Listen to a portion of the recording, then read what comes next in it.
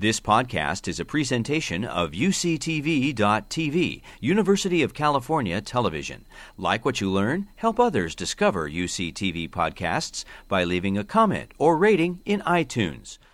Hello, my name is Leslie Olesko. I'm an associate professor here in the Department of Integrative Biology, and it is my distinct honor to get to introduce Professor Nina Jablonski today. For those of you who were able to attend her talk yesterday, you've heard of her academic accomplishments. She did her undergraduate work at Bryn Mawr. She got her PhD from the University of Washington. She then moved in, became an anatomy instructor at the University of Hong Kong. She was a lecturer at the University of Western Australia, and then a curator of anthropology at the California Academy of Sciences, and then served for a while as the head of the Department of Anthropology at Penn State University, where she now has the luxury of just being a full professor and all that comes with that. She's had numerous research grants, support that came from the National Science Foundation, the Wallenberg Foundation, the Robert Wood Johnson Foundation, the Rockefeller Foundation, and her accolades include, some of the most recently, membership in the American Academy of Arts and Sciences, among many, many others. So as you know from this lecture series, she is well known for her work on the evolution of human skin color and is deeply admired for her talent in conveying this excellent research to the public. But she's also highly respected to those of us in academia for her meticulous paleontological research in Asia and Eastern Africa. And it is this less famous side of her research over the years that had initially brought the two of us together.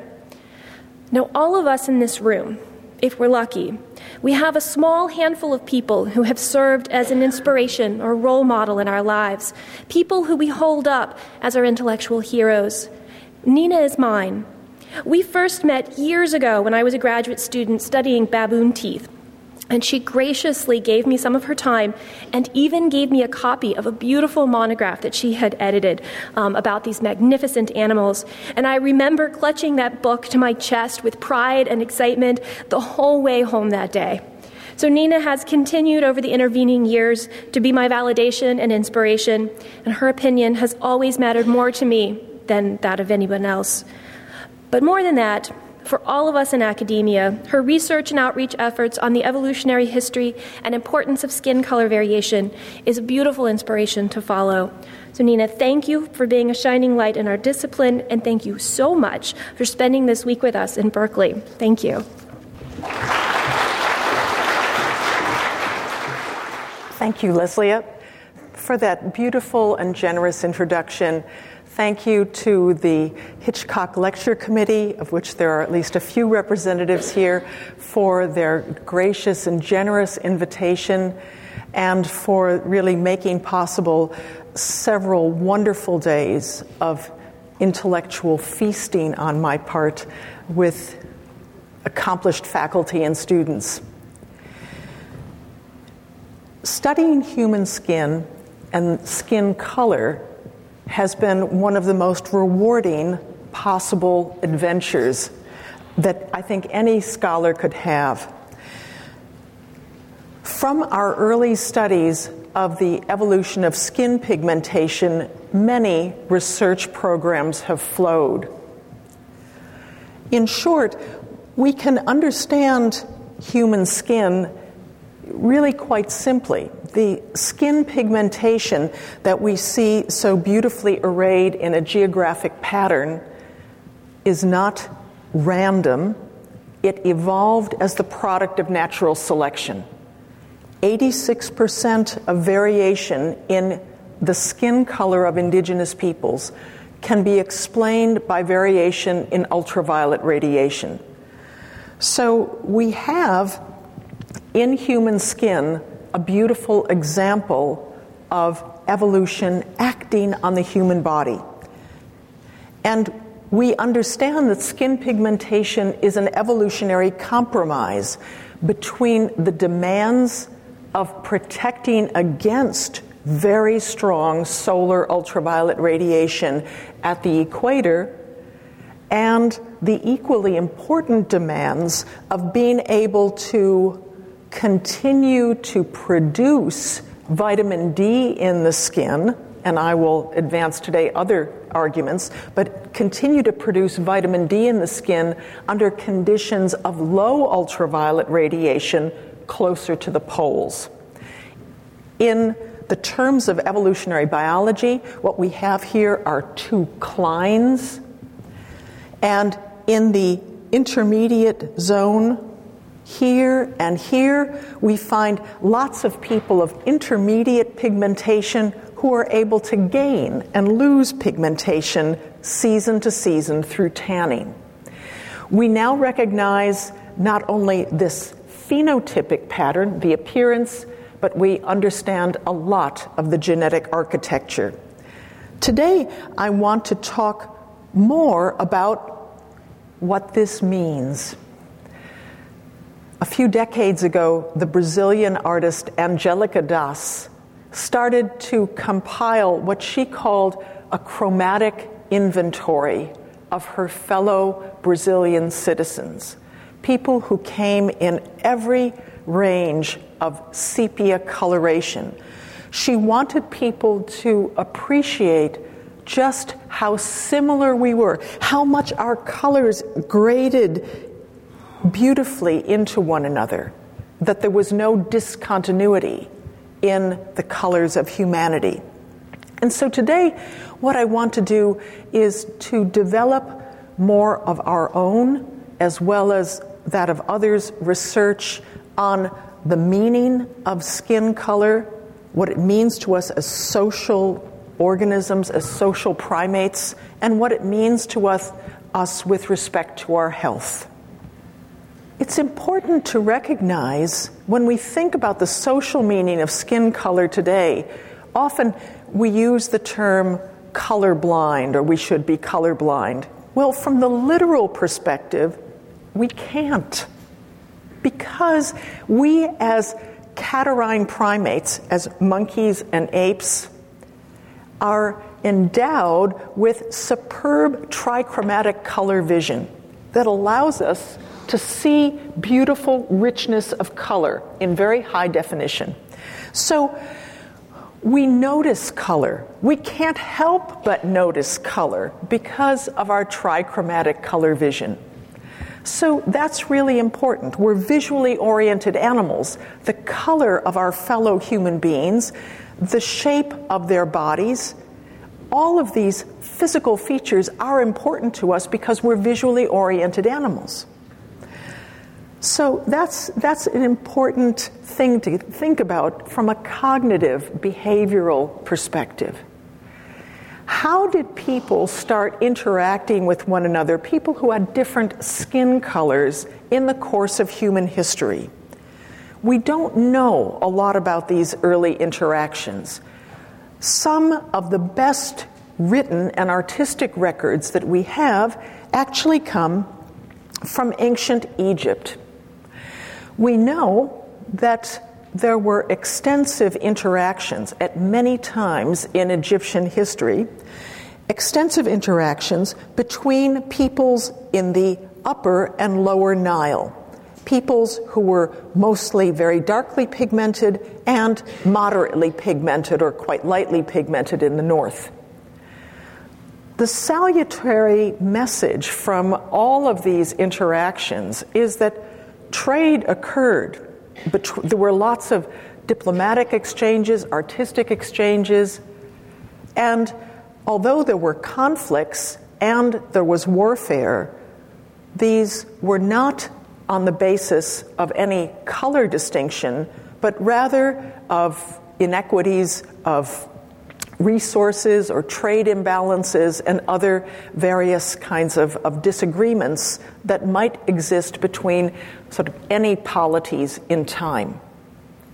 Very importantly, the idea of calling another group other because of color did not exist to our knowledge. This is not to say that we didn't engage in what Michael Omi and many other scholars have called the process of othering, the process of racial formation. If we go back again in ancient history to look at the interaction between the Greeks and the Persians, for instance, The Greeks referred to the Persians as barbarians. They were distinctly defined by their language, by their dress, and their customs as other and as barbarians in a negative sense. The category of other existed, although it was not associated with skin color. When we think about coming into the more modern Western scientific tradition and how people started to think about human diversity, it's not inappropriate to pick up the story with Linnaeus, because he was one of the first, albeit not the very first, to think about human variation and how we might classify it. Now, what's really interesting and incredibly important to remember is that for Linnaeus and many other European scholars at the time, there was no personal experience with people in foreign countries outside of Europe. Many people, many naturalists, historians like Linnaeus and others, basically stayed at home. I mean, travel was logistically difficult, plus they enjoyed the comforts of their life at home. And they relied instead on information, biological samples, and sort of travel logs that came to them via a series of sources, often from Portuguese, French, Italian explorers. So people like Linnaeus got biological specimens, not so much of primates and humans, although they did get a few primates, but they learned about human variation from stories, second, third, and often fourth hand. And when Linnaeus turned his attention to classifying humans, initially he classified them very simply. 4 groups: Europeans, Americans, Asians, and Africans, separated by what he saw as the cardinal distinction of skin color: white, red, brown, black. No hierarchy, just a list. What happens in the intervening years? Here we are, middle of the 18th century, 1748. 1758, only 10 years later, his description of variation in humans is much longer, and I've only given a little digest here. Significantly, we have the same groups, and the skin colors, again, red for Americans, white for Europeans, brown for Asians, black for Africans. But we also have these other words: choleric, sanguineous, melancholicus, phlegmaticus, describing temperament and behavior. And here, Linnaeus is really referencing Hippocrates, Herodotus, and other scholars of ancient Greece who wrote extensively on human temperaments being formed by the intensity of the sun and their environment. Are people experiencing too much heat, too much cold, too much moisture? Their temperament, their behavior would be formed by their environment. And what's remarkable here is that Linnaeus, the systematist of the natural world, who was describing mosses and monkeys in the most objective, what we would call scientific way, is here describing humans according to their temperament. And this heralds a different treatment of humans that we see elaborated in various ways in the coming decades. The middle 18th century is the seething hotbed of intellectual thought about human diversity. Scholars throughout the Western intellectual tradition are trying to understand, what does it mean when people look different? Are these people all from one source? Are they separate creations? Where did this diversity come from? And what does it mean with respect to people's cultures, their capacity for civilization? And this is where we come to the work of many important philosophers, but I'm singling out here today Immanuel Kant, because Kant holds a special place in the history of philosophy and critical thought. He is lionized rightly for many of his philosophical writings, but early in his career, Kant thought deeply about human diversity. He was trying to understand, why do people seem to have different predilections for behaving in certain ways, to be civilized, different abilities to develop higher modes of thought. And so in a series of writings, beginning in 1775 and concluding in 1788, he is writing on the subject of human diversity, something that very few people recognize. And what he does is he formally constructs 4 races of humans. And he is the first to formally use that term. He uses the German noun Rassen, not race, but these are formal categories. And very significantly, he differs from Linnaeus, because these aren't just 4 groups. These are 4 groups that are ordered in the order of their potential for civilization, their potential for developing higher thoughts, for being able to use reasoning. And very importantly, for Kant, these categories were immutable. And once a particular group, for instance, the Negro race as he defined it here, or the Hunnish race, once they developed a certain series of morphological characteristics, including color, that was an irreversible pathway. So he had a very rigid idea, as well as a hierarchical notion of how humans were arrayed. And famously, Kant almost never left his own sitting room. So Kant got information from many of these rich, by then very rich, travelers' tales, and he distilled it in his own way. And he was joined in this slightly earlier in time by the Scottish philosopher David Hume. Hume made less thorough investigations of human diversity, but when you read Hume's writings, one is left in no doubt that he knew who was superior. There was never a civilized nation of any complexion other than white. So even though there were many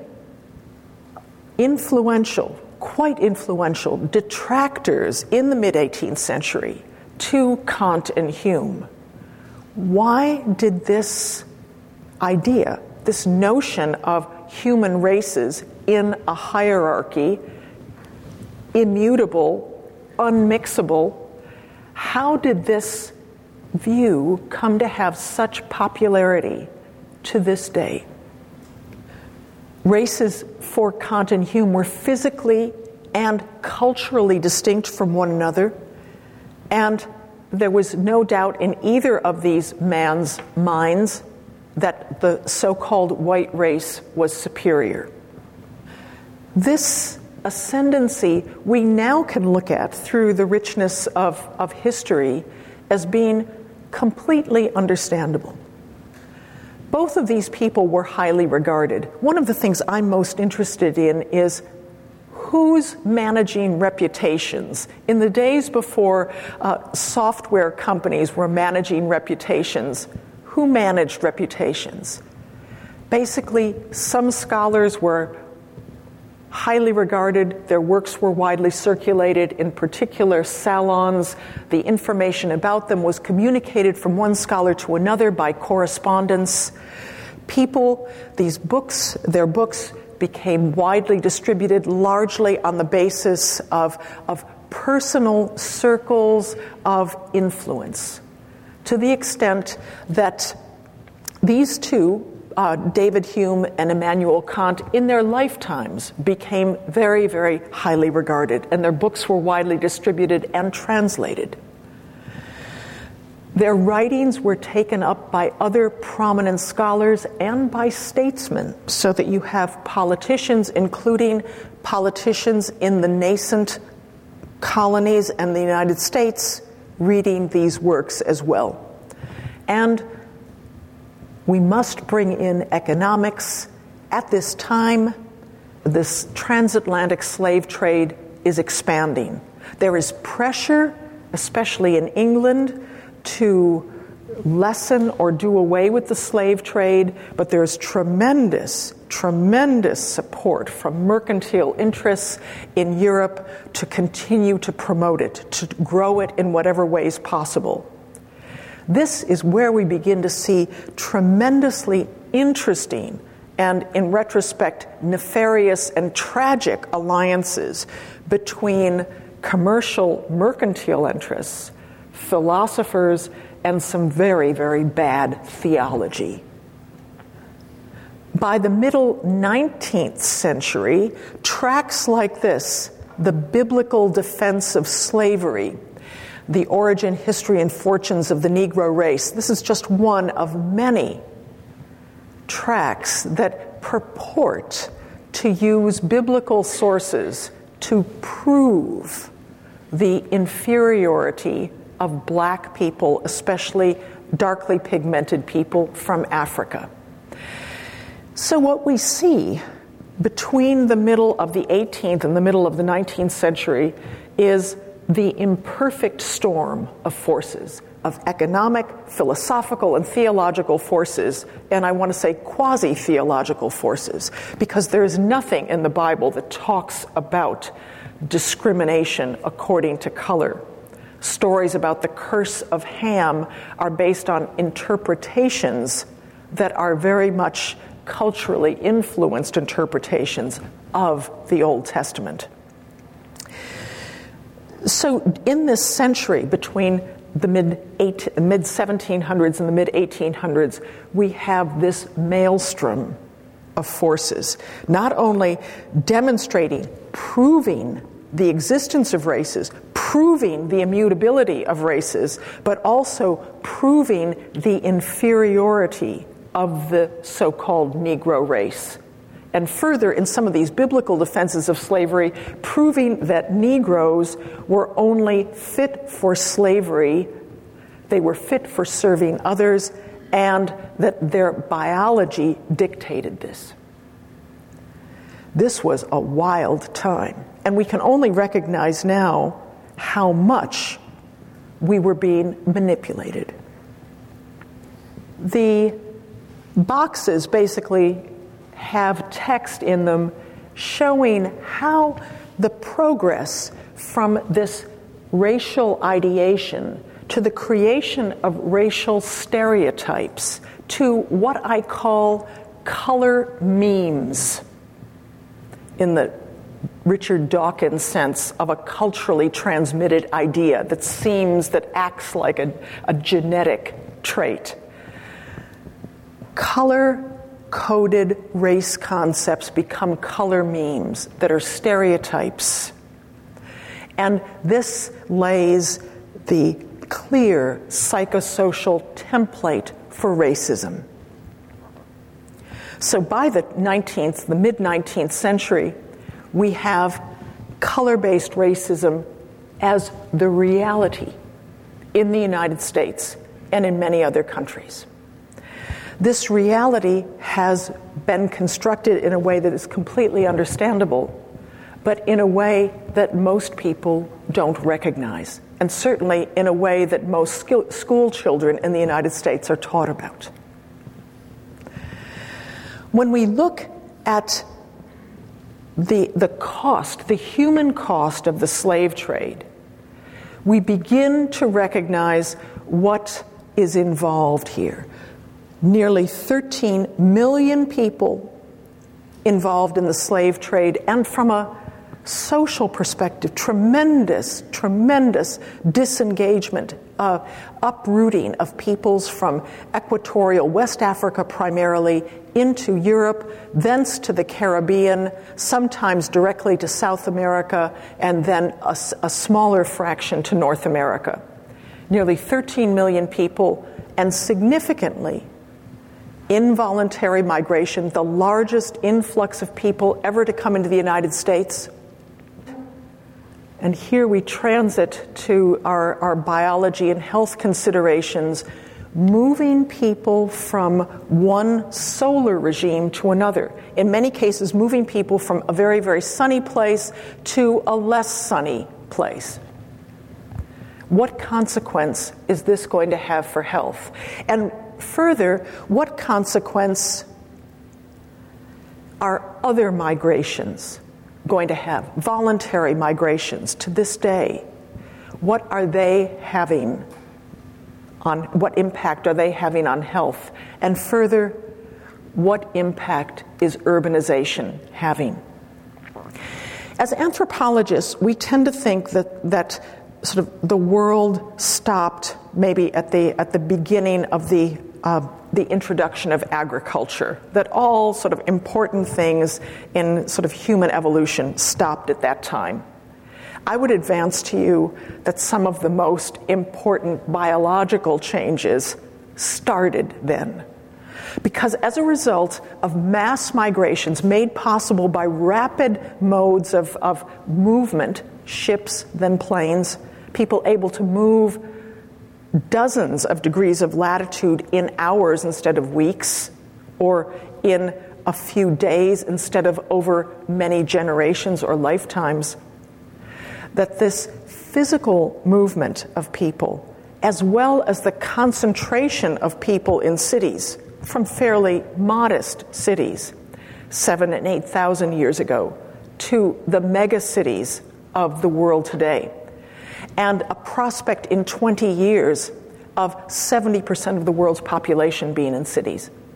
This is such a dramatic departure from anything previously in human evolution. And today I want to talk about specifically the consequences for our relationship with the sun.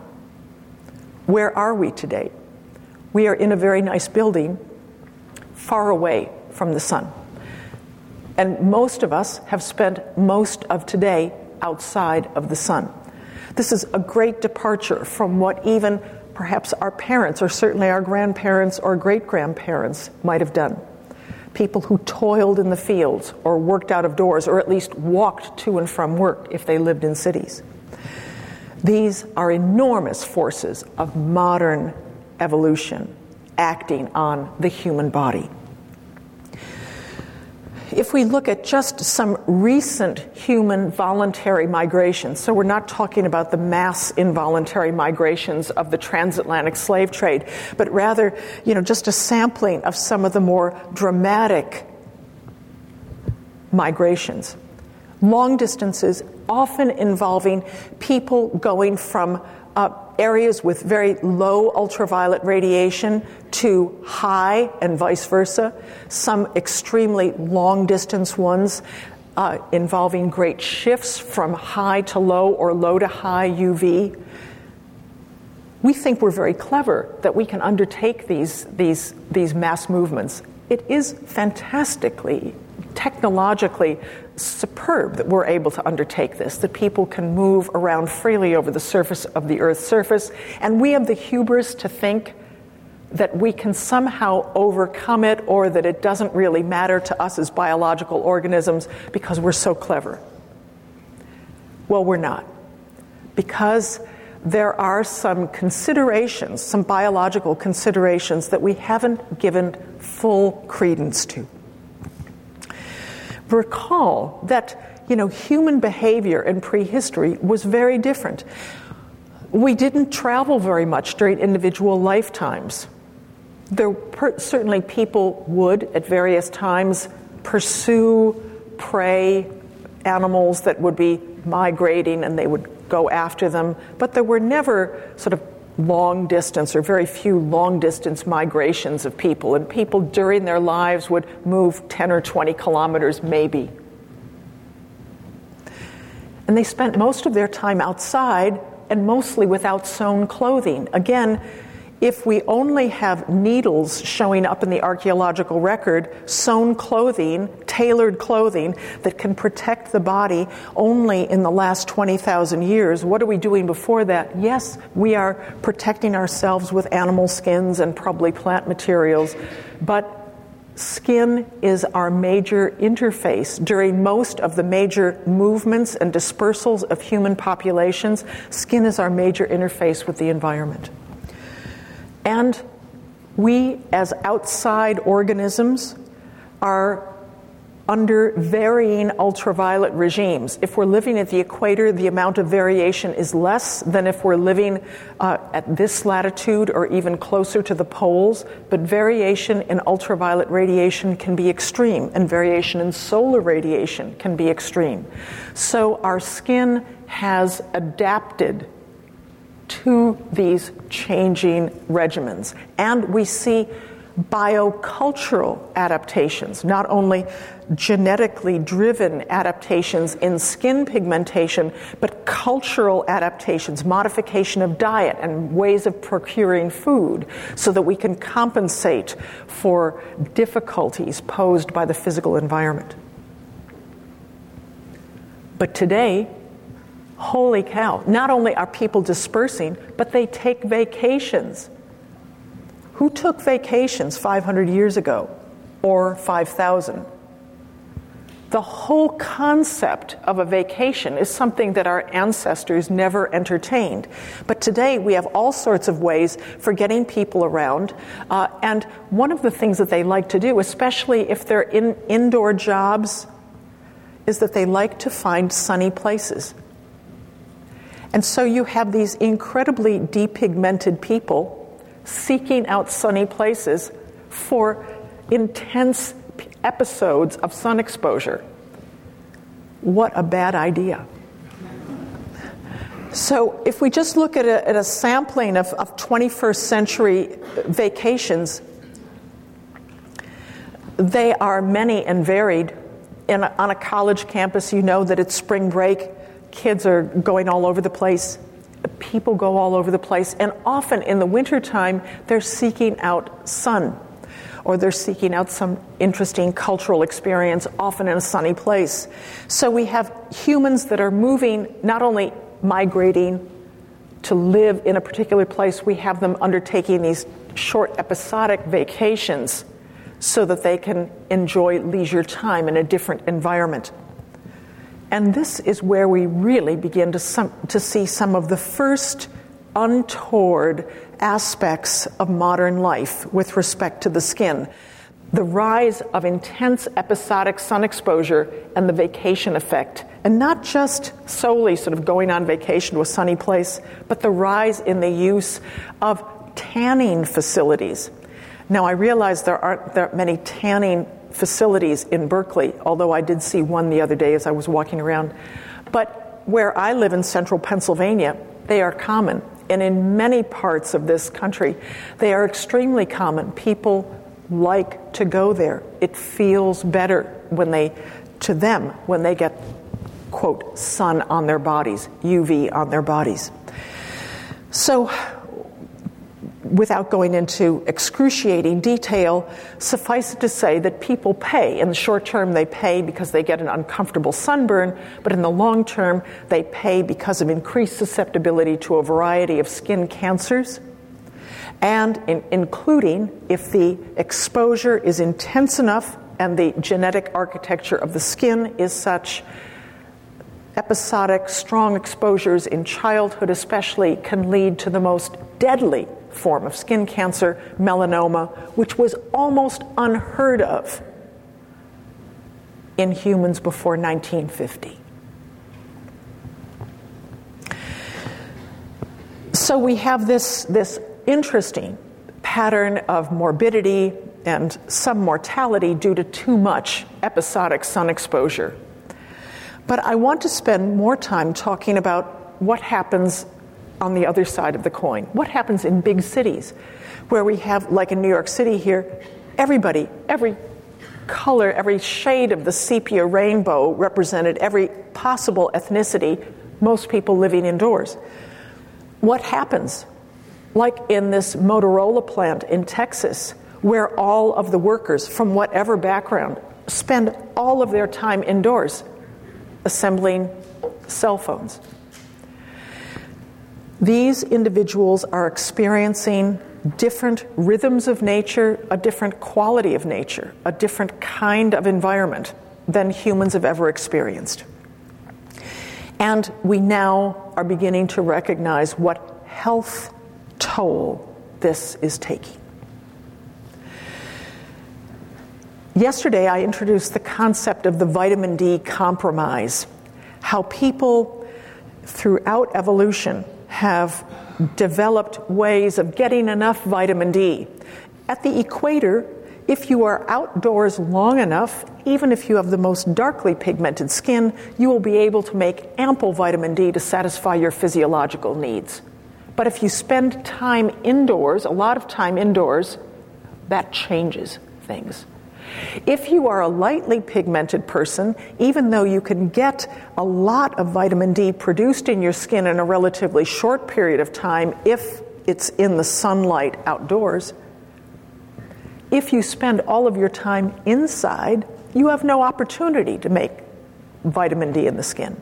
So the vitamin D compromise, as we have described it, is a compromise that has been worked out more or less by trial and error by cultures in various places over thousands of years, whereby if you're not getting a lot of vitamin D from solar sources, you are getting it from dietary sources. And people living at extreme high and extreme in both hemispheres, northern and southern hemispheres, have cultures that concentrate on the harvesting of vitamin D-rich foods. So what happens to folks today? The vitamin D compromise is mostly broken because we are living indoors in ways that I've described, going to school, going to work. When we do have outdoor sun exposure, it may be in the very early morning or in the late afternoon when there's very little in the way of ultraviolet radiation in the sunlight. So we may feel some benefit from being out of doors, but we're not deriving any benefit from the positive side of ultraviolet radiation exposure. And with reduced time spent out of doors, the combination of being in a city and having an indoor lifestyle is, I wouldn't want to say a deadly combination, but it's a combination that is inviting chronic sickness of various kinds, and I'm going to talk about that. The levels of morbidity and mortality that can now be traced to vitamin D deficiency, and especially chronic vitamin D deficiency, are prodigious. This is now a problem of enormous and global proportions, a significant global health problem. It is, to some extent, understated in this country, but it's certainly not being understated in many other countries, especially in those where a nationalized health system is picking up most of the cost for the vitamin D deficiency-related diseases. Cities, in addition to promoting sedentism, the atmosphere of some cities filters out a lot of UV, especially the short wavelength ultraviolet B radiation. The canyons that we find in many cities effectively eliminates sunlight from the ground level. Indoor environments, again, fluorescent lights, at best provide some illumination, but provide no other benefit, and sometimes can be, if they're too blue, can actually stimulate our alertness centers too much, so it ruins our sleep patterns. And in a great departure from whatever we did in prehistory, we now mostly wear concealing clothing.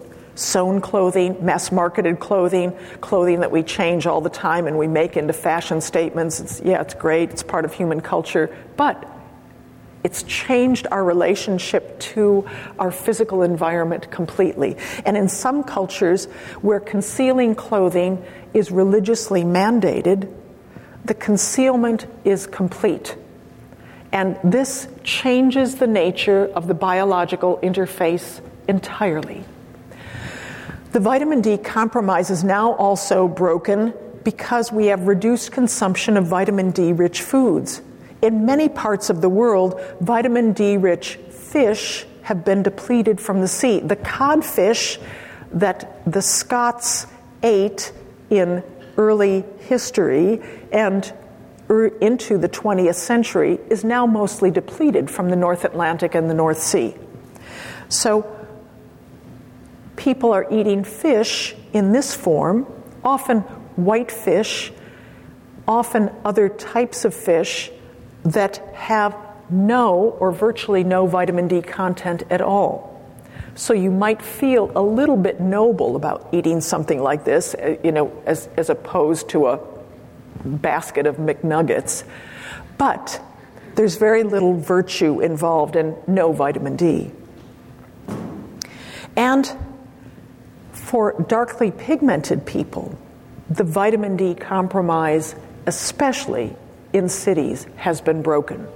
Because dark pigmentation being such a natural sunscreen, such an excellent competitor with photons, it absorbs all the UVB that might have been used to convert 7-DHC in your skin to pre-vitamin D. Combine this with living in low UV environments. Think about people living in London, Boston, or even just living indoors most of the time. The combination of dark pigmentation and low UVB environments is critical and has resulted in what we recognize now as truly an epidemic of vitamin D deficiency in darkly pigmented people, especially those of African origin. So when we look at our model of skin, here is, again, our epidermis with dark pigmentation. Here's ultraviolet B and ultraviolet A coming from the sun.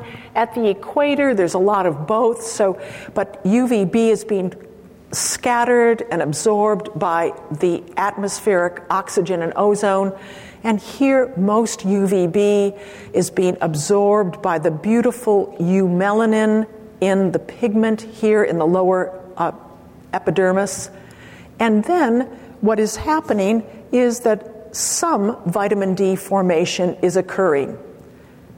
So if someone is outdoors long enough, even with this beautiful natural sun protection, ample vitamin D would form in the skin to adequately meet physiological needs.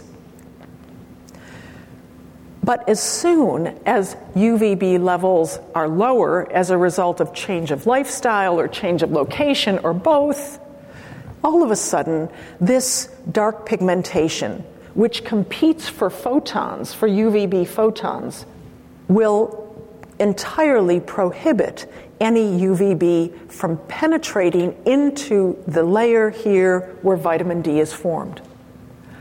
So this, we looked at in an evolutionary context, was the reason that we see the evolution of depigmentation in lineages of Western Europeans and East Asians.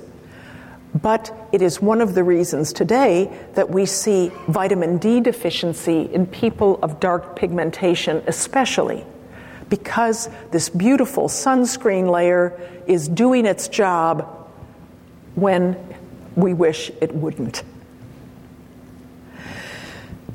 So what happens to vitamin D production in the skin when it's low or when people live inside? Basically, it doesn't happen.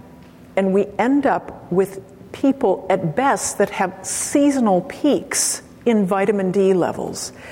In order to study this more fully, we took our study, a clinical study, to South Africa, a country that I've been fascinated in for years, because it is a country and a region that is one of the most lavish and deeply historical melting pots in the world, where people through the Bantu language expansions of 5 to 3,000 years ago, have moved into southern Africa. We have indigenous peoples who have been in South Africa, the San and Khoi peoples, for more than 70,000 years. We have Europeans coming almost 500 years ago, and soon thereafter, waves of immigrants and slaves coming from Madagascar, Java, and India, all converging on the Western Cape of South Africa initially, and then branching out into the rest of South Africa. An incredible mixing pot of cultures, languages, and skin colors. And I thought, what better place to look at the factors that influence vitamin D production than to take some samples of healthy young people and monitor their vitamin D levels throughout the year. What we did also was we measured levels of UVB in the atmosphere. So instead of relying on indirect satellite measurements, we actually looked at on-the-ground UVB, and because our study was focused on what was happening in the very extreme southwest corner, occupied by Cape Town and other polities nearby, this area is particularly bereft of sunlight in the austral winter, something that very few people appreciate. South Africa is a big country, and there's a tremendous gradient of ultraviolet radiation. But the southwest corner is very low, especially in the winter. So what happens? What happens to people's vitamin D levels when you've got all these different kinds and colors of people living in a highly seasonal UVB regime? To make a long story short, they experience seasonal vitamin D deficiencies. So this vitamin D formation in the wintertime disappears entirely. People aren't eating vitamin D-rich foods. They have very little access to them. There's no vitamin D supplements that most people can afford, so they enter into these troughs of vitamin D deficiency. What happens?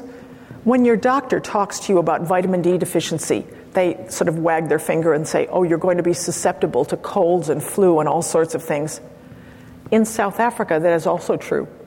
But in South Africa, where there is high prevalence still of HIV-1 virus and high prevalence of tuberculosis, the stakes of infectious disease are much higher. So if your immune system is weakened because of vitamin D deficiency, you don't just get a sniffle, you might actually contract infection from the tuberculosis bacillus. Or if you're an HIV-1 carrier, you might convert into an active AIDS patient. So vitamin D deficiency becomes a much higher stakes problem. Low winter UV leads to extremely low vitamin D levels. And what we found, it wasn't just low UVB, but the fact that people stayed indoors more in the winter. So regardless of what their skin color was, the fact that they stayed indoors more and didn't have access to the ambient UVB when it was available made a big difference to their ultraviolet B exposure and their vitamin D production.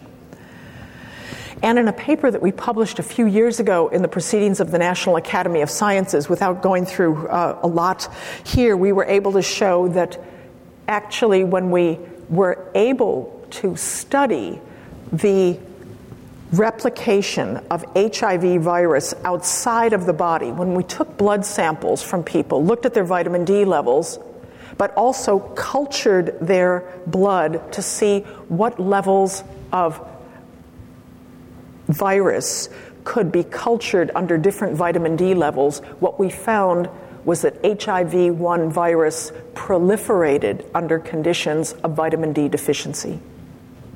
So low winter UV led to not only extremely low winter vitamin D levels, but increased susceptibility to HIV and TB infections.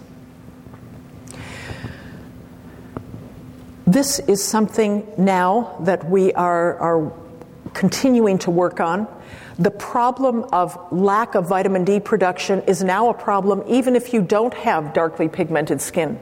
Lots of people with moderately and lightly pigmented skin are vitamin D deficient simply because they're not getting outdoors very much or because they're very attentive in their use of sunscreen. These things are very important. Protecting your skin against ultraviolet radiation is important. We are long-lived animals. We don't want our skin to deteriorate. But we have to recognize that if we're not getting our vitamin D from the sun, we have to get it from some other sources. And vitamin D deficiency is now a serious global problem. But what happens to this other interesting molecule in the skin that is produced and released in great abundance when the sun and ultraviolet radiation impinges on the surface of the skin? Nitric oxide. Recall that nitric oxide is released in the skin by ultraviolet A radiation. The release of nitric oxide in the skin is made possible by our friend folate, the B vitamin. Nitric oxide is released in the skin, and it allows the peripheral arteries to dilate, thus providing fluid to the eccrine sweat glands so that we can maintain thermoregulation, and helping to control blood pressure. What happens if people are indoors all the time? Nitric oxide isn't produced as much, and vasodilation does not occur. In fact, you can have chronic vasoconstriction under these circumstances.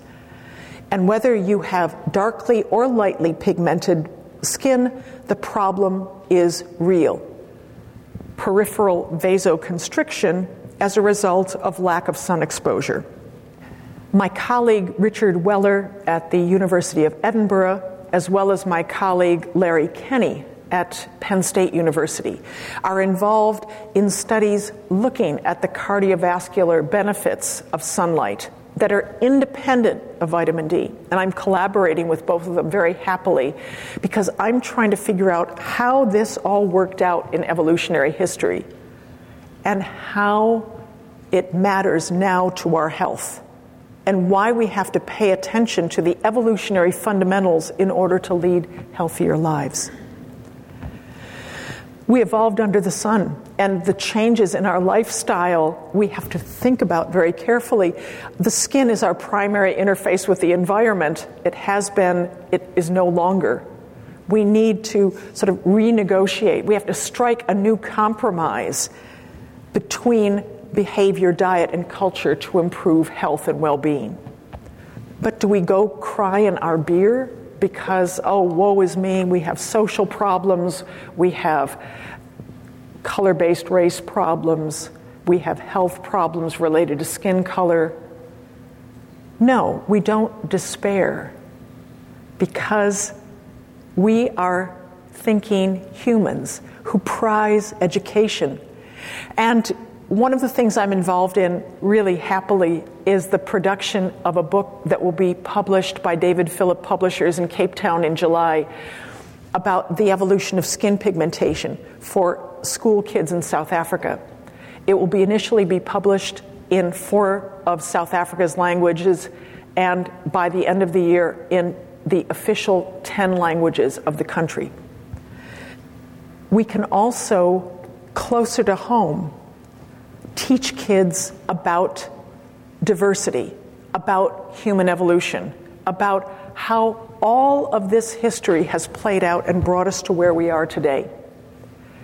This is possible. This is a view from one of the summer camps that I have been running with Henry Louis Gates Jr. in the last few years in a project that we call the Finding Your Roots Project and the Finding Your Roots summer camps. We have brought together over 30 scholars from Penn State and other institutions into human geneticists, education specialists, bioethicists, historians, many different folks, to put together a curriculum initially in informal science education, middle school summer camps, where kids come and discover themselves. We talk in this country not only about problems of race, but problems of inequity in education, of problems of young individuals, Latino, Native American, African American, not going into science, mathematics, engineering. How can we improve these outcomes? People have been beating their head against many good doors for years, and we decided to try something a little bit different. And through this Finding Your Roots curriculum, as it now is, funded by the Robert Wood Johnson and Rockefeller Foundations, and also recently by private philanthropy, we have the beginnings, I think, of a mode of inquiry that we can introduce not into universities, not into high schools, but into middle schools, and not just into informal contexts, but into our classrooms. This is exciting. We can teach kids about themselves. We can have them discover the wonder of their own DNA, their unity to others by looking at similarities in their genomes. Being with these kids is incredible. Having them discover things about themselves, having them discover things about lumbriculus worms under the microscope, about their ancestors in the paleontology lab is very exciting.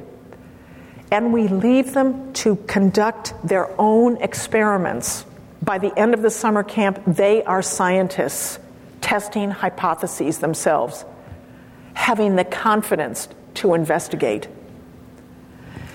They are scrutinizing data, talking about variability. And yes, in the United States, we have kids talking about race and talking about why people look differently and how race is a social construction and what that means. And when kids are 10, 11, 12 years old, they aren't freighted with all of the hang-ups of adulthood. And it is marvelous to behold. There is a lot of hope. We may not be able to vaccinate people against ignorance, but we can use childhood education as a form of vaccination against antiquated views on human diversity, human evolution, race, and health. There is lots of hope. I want to thank very much the organizers of this lecture series for this generous invitation. Thank my husband and primary collaborator, George Chaplin, who's in the audience today, my superb research assistant, Tess Wilson, for lots and lots of help, Ellen Gobler, who was the logistic coordinator for this series, tremendously, Leslie Hlusko, tremendously for the role that she played, and another person who isn't on the credits list here, but Blake Edgar, who is in the audience, who was my editor at the University of California Press, who shepherded my 2 books, popular books, to press, and who continues to be a great guide and inspiration. Many other people and many foundations provided support for me.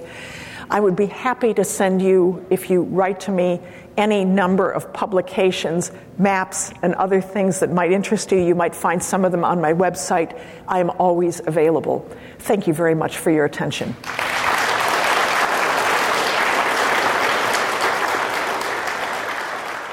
Dr. Jablonski, that was really dynamic. Thank you so much. As I mentioned yesterday, my wife and I want to move to University Park and sneak into some of your lectures so we can hear more of you. But my question is this.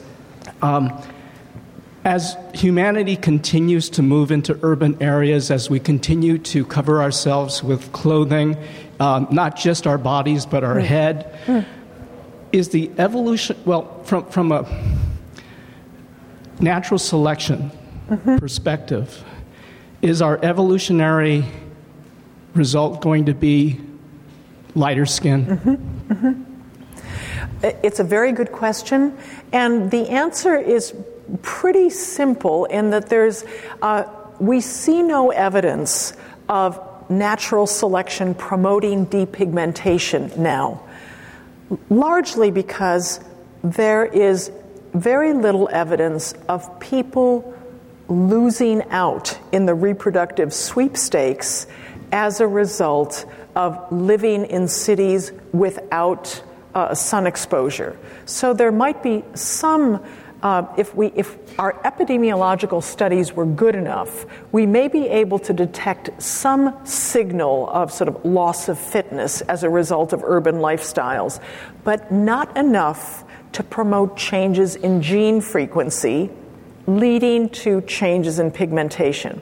But what we do see in urban environments, and this is one of the beautiful parts of the Bay Area, literally physically beautiful, is that we see such lavish admixture of people. People from all different parts of the world come together, share interesting cultural things, have children together, and produce new genetic combinations and new phenotypes. And often these phenotypes are lighter than at least one of the parents. So we aren't seeing natural selection produce loss of pigmentation, but we are seeing sort of a mingling and an increasing number of pigmentation intermediates being produced in many urban centers in the world. I was fascinated by your graph yesterday of decreasing hair in our hominid line as in more recently millions of years. And that raises two questions that I wish I had asked yesterday. One is that as I follow your discussion of hairlessness and thermal regulation, I wonder if actually losing hair gave our ancestors a flexibility to exploit a much wider range of environments than other primates who had more hair. In other words, the loss of hair actually gave humans a lot of flexibility to go into a lot of very, very different environments. And my second question about hair is one thing that we've noticed in nutrition, and that if you're feeding an animal like a mouse or a rat that's full of hair, you have different requirements for sulfur-containing amino acids. And I was wondering if there was actually a nutritional component in the loss of hair in our own ancestry. Yeah, good questions. In answer to the first, I think much of human versatility and our ability to disperse and adapt to a wide range of environments is due to our incredible technology and behavioral flexibility and our incredible inventiveness, which we have had since the beginning of Homo sapiens and probably even further. When we look at the cultural sophistication of Neanderthals and ancestors of Neanderthals that were living over 200,000 years ago, and modern humans in Africa and outside of Africa tens of thousands of years ago, basically what you have is a rich material culture and a rich culture of the mind that allows people to live in places and under conditions and following lifestyles that other mammals cannot achieve. So I think skin has played a role in that it's given us a different mode of communication, cutaneous communication, communication through our raiment, as well as our body decoration, has given us greater versatility. We just don't have one outfit like, a dog or a cat or a cow might have just, sort of one fur. We have many. So we're able to express our individuality, our group identity through how we adorn our naked bodies. And I think that has been part of the cultural adaptation to different environments. In connection with diet and hair, the biggest things that we notice in humans, of course, are gross protein deprivation and the effects on hair leading to hair breakage and the conspicuous sort of red pigment that you see in infants and children with kwashiorkor. Other nutritional benefits are not that well understood. And there are all manners of diets that people now subscribe to for better hair, making your hair more luxurious, less kinky, more wavy, what have you, by eating certain foods. The extent to which diet, beyond providing basic amino acids, the extent to which modifying diet is going to affect hair texture and curl is really unclear. So there's a lot of sort of bad science and pseudoscience about this, but I hope, largely or partly through the work of graduate students in my lab, that we may be able to understand some of these factors a bit more in 2 to 4 years' time. Hi. I actually have a burning question. If Please. you could talk a little bit more about the difference between vitamin D3 and vitamin D2. Yes. And because I'm really curious about two things. One is as we move to fortify milk, and I actually don't know much about that history of when we did that and what was the impetus for doing it, how much of a health benefit has that conferred, and then also is that actually adequate to help circumvent some of the deleterious health effects? Yeah, really good questions. Vitamin D2 is a form of vitamin D that is produced primarily in plants. When we ingest it, we can use it, but it has to undergo an additional hydroxylation step in the liver. So vitamin D3 is the more common animal origin vitamin D, although there is some vitamin D3 in some plants, but vitamin D2 is the more common. Both of them are potentially usable, but both of them, when we ingest them as food or as supplements, have to undergo the rigorous conversion in the liver, in the kidney, and that final step of chemical conversion in the kidney to the active form of vitamin D. That can occur from a vitamin D2 or D3 precursor, and that is the most rate-controlled step in the body, so that you can produce a lot of vitamin serum D3 in its storage form, but then the activation to active D3 that occurs in the kidney is extremely highly controlled. But these days, most supplements are of vitamin D3. There are fewer of D2. In answer to your question about fortification in milk fortification was introduced in this country widespread after World War II, when the importance of vitamin D in preventing rickets in infants and children was widely recognized, and it was a public health remediation that was initiated similar to that of fluoridated water for the public good. In this country, most milk that you buy is vitamin D fortified, but the amount of vitamin D varies from one brand of milk and even from one batch of milk to the other. The level of vitamin D fortification is enough to prevent the most severe level of deficiency, but not to provide physiological adequacy for a child or an adult, unless you drank prodigious amounts of milk that would be dangerous from the point of view of drinking too much calcium and putting you at a risk for kidney stones.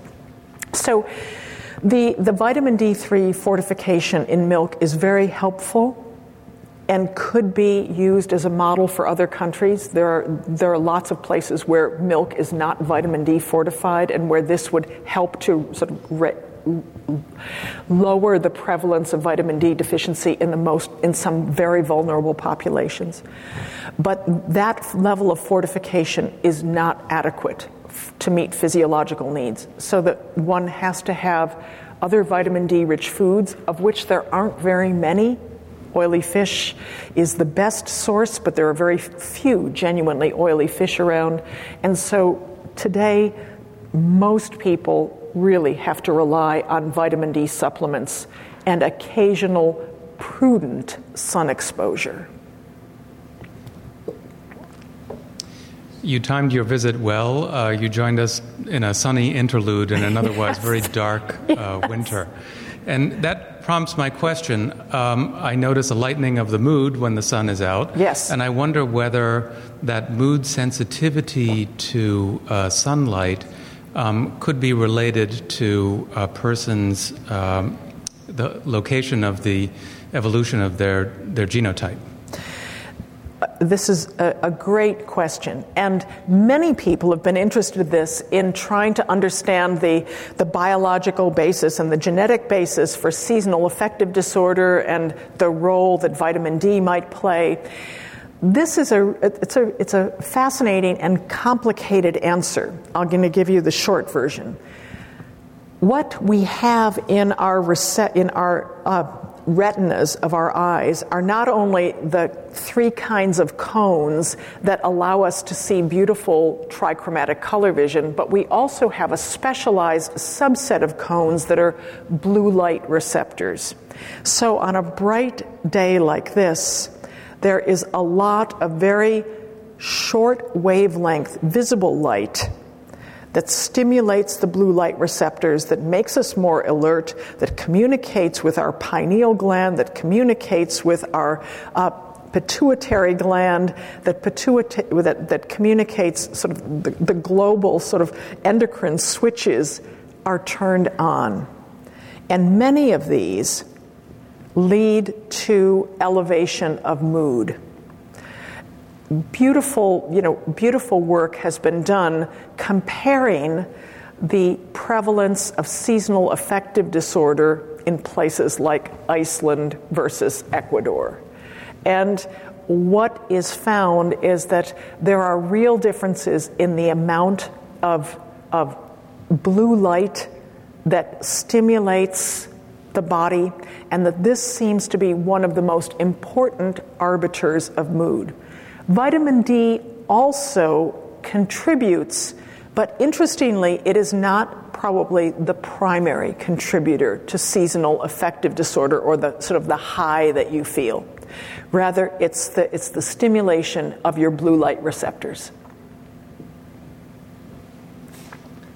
I think milk was the wrong thing to fortify because 50 million people in the U.S. are lactose intolerant, and yes. Most African Americans are lactose intolerant. Yes. So we should figure out what to put vitamin D in. Now, I've been converting lots of people to take vitamin D, and if they're deficient, they really feel terrific afterwards. Yes. So there is, whether it's Danes, I was in Denmark for a scientific meeting, and Denmark has, Copenhagen has about the worst climate in the world, yes. At least compared to Californians. And there was a sunny day, and the whole city stopped. Yes. Everybody had taken off most of their clothes. I must say more clothes were taken off than an American would. And there were all these half-naked bodies all over the city yes. all day. Yes. Everybody was nobody was in the shops, nobody was doing anything but sunbathing. And I asked a Danish scientist friend, how come you do this? And he said, we Scandinavians get so little sun yes. that whenever there's sun, we sunbathe because we feel terrific afterwards. Yes. And I've had personal experience with African Americans who I've gotten to take vitamin D, and they feel terrific. Yeah. So I think that's something that'll help getting it into everybody. And, in connection with both of your points, first of all, getting a vehicle other than milk is important. In South Africa, there is fortification of some margarine. Unfortunately, you would have to eat a huge amount of margarine in order to benefit from the vitamin D fortification. One of the problems is that vitamin D is oil soluble, so you can't easily sort of put it into fortified cereals or, orange juice, although people do put it into orange juice suspensions. But it's a difficult molecule to deliver in a fortification of a normal food. But your point about Denmark is a very interesting one, because there they have refused to fortify their milk. So there is no baseline fortification of milk or any dairy products, and people can only get their vitamin D either from fish or by taking off their clothes. And they really, you have sort of I don't want to impugn the Danes at all, but people sort of going to their Paleolithic sort of past to expose themselves to sun. And I think what's interesting there is that when people are exposed to the sun that their ancestors were used to, if they gradually sort of gain and lose sun exposure or UV exposure, their skin changes and they're able to maintain UV or vitamin D adequacy. And in a country like Denmark, when people were outside most of the time, even though they had vitamin D in their diet, they got a lot of their physiologically important vitamin D throughout the year from episodic but regular episodic sun exposure. They were also eating a lot of fish. Yes, much of which doesn't exist anymore or is too expensive for most people to buy. Now, vitamin D isn't that expensive. It's here now, today, in the United States. Vitamin D is cheap. You can go into any supermarket, any health store, get these huge bottles of, for $10 or less. But go to Europe, go to South Africa, and try to buy vitamin D. It's not bulk processed there, and a little bottle of 60 capsules will cost you $20. Or it'll cost you more than that in South Africa because it's imported from the United States or Europe, and it's more than a week's wages. Yeah. But at least in fortification and telling people here you can buy vitamin D. Yes. It's not that expensive. Yes. And I think this is something where the medical establishment is moving significantly and importantly to recognize the importance of vitamin D supplementation. It's not the be-all and the end-all. It's not a panacea by any means. But raising people off of baseline deficiency will greatly improve health outcomes, not only in the ways that I've described, but in many others. No, I've been digging into that for years now, and there's a huge, I think, dark-skinned people are carrying a big weight on their back, and vitamin D is going to help. Yes. Well, thank you. If we have no more questions, if we could do a big round of applause and a thank you for Nina. You've been listening to a podcast by University of California Television. For more information about this program or UCTV, visit us online at uctv.tv.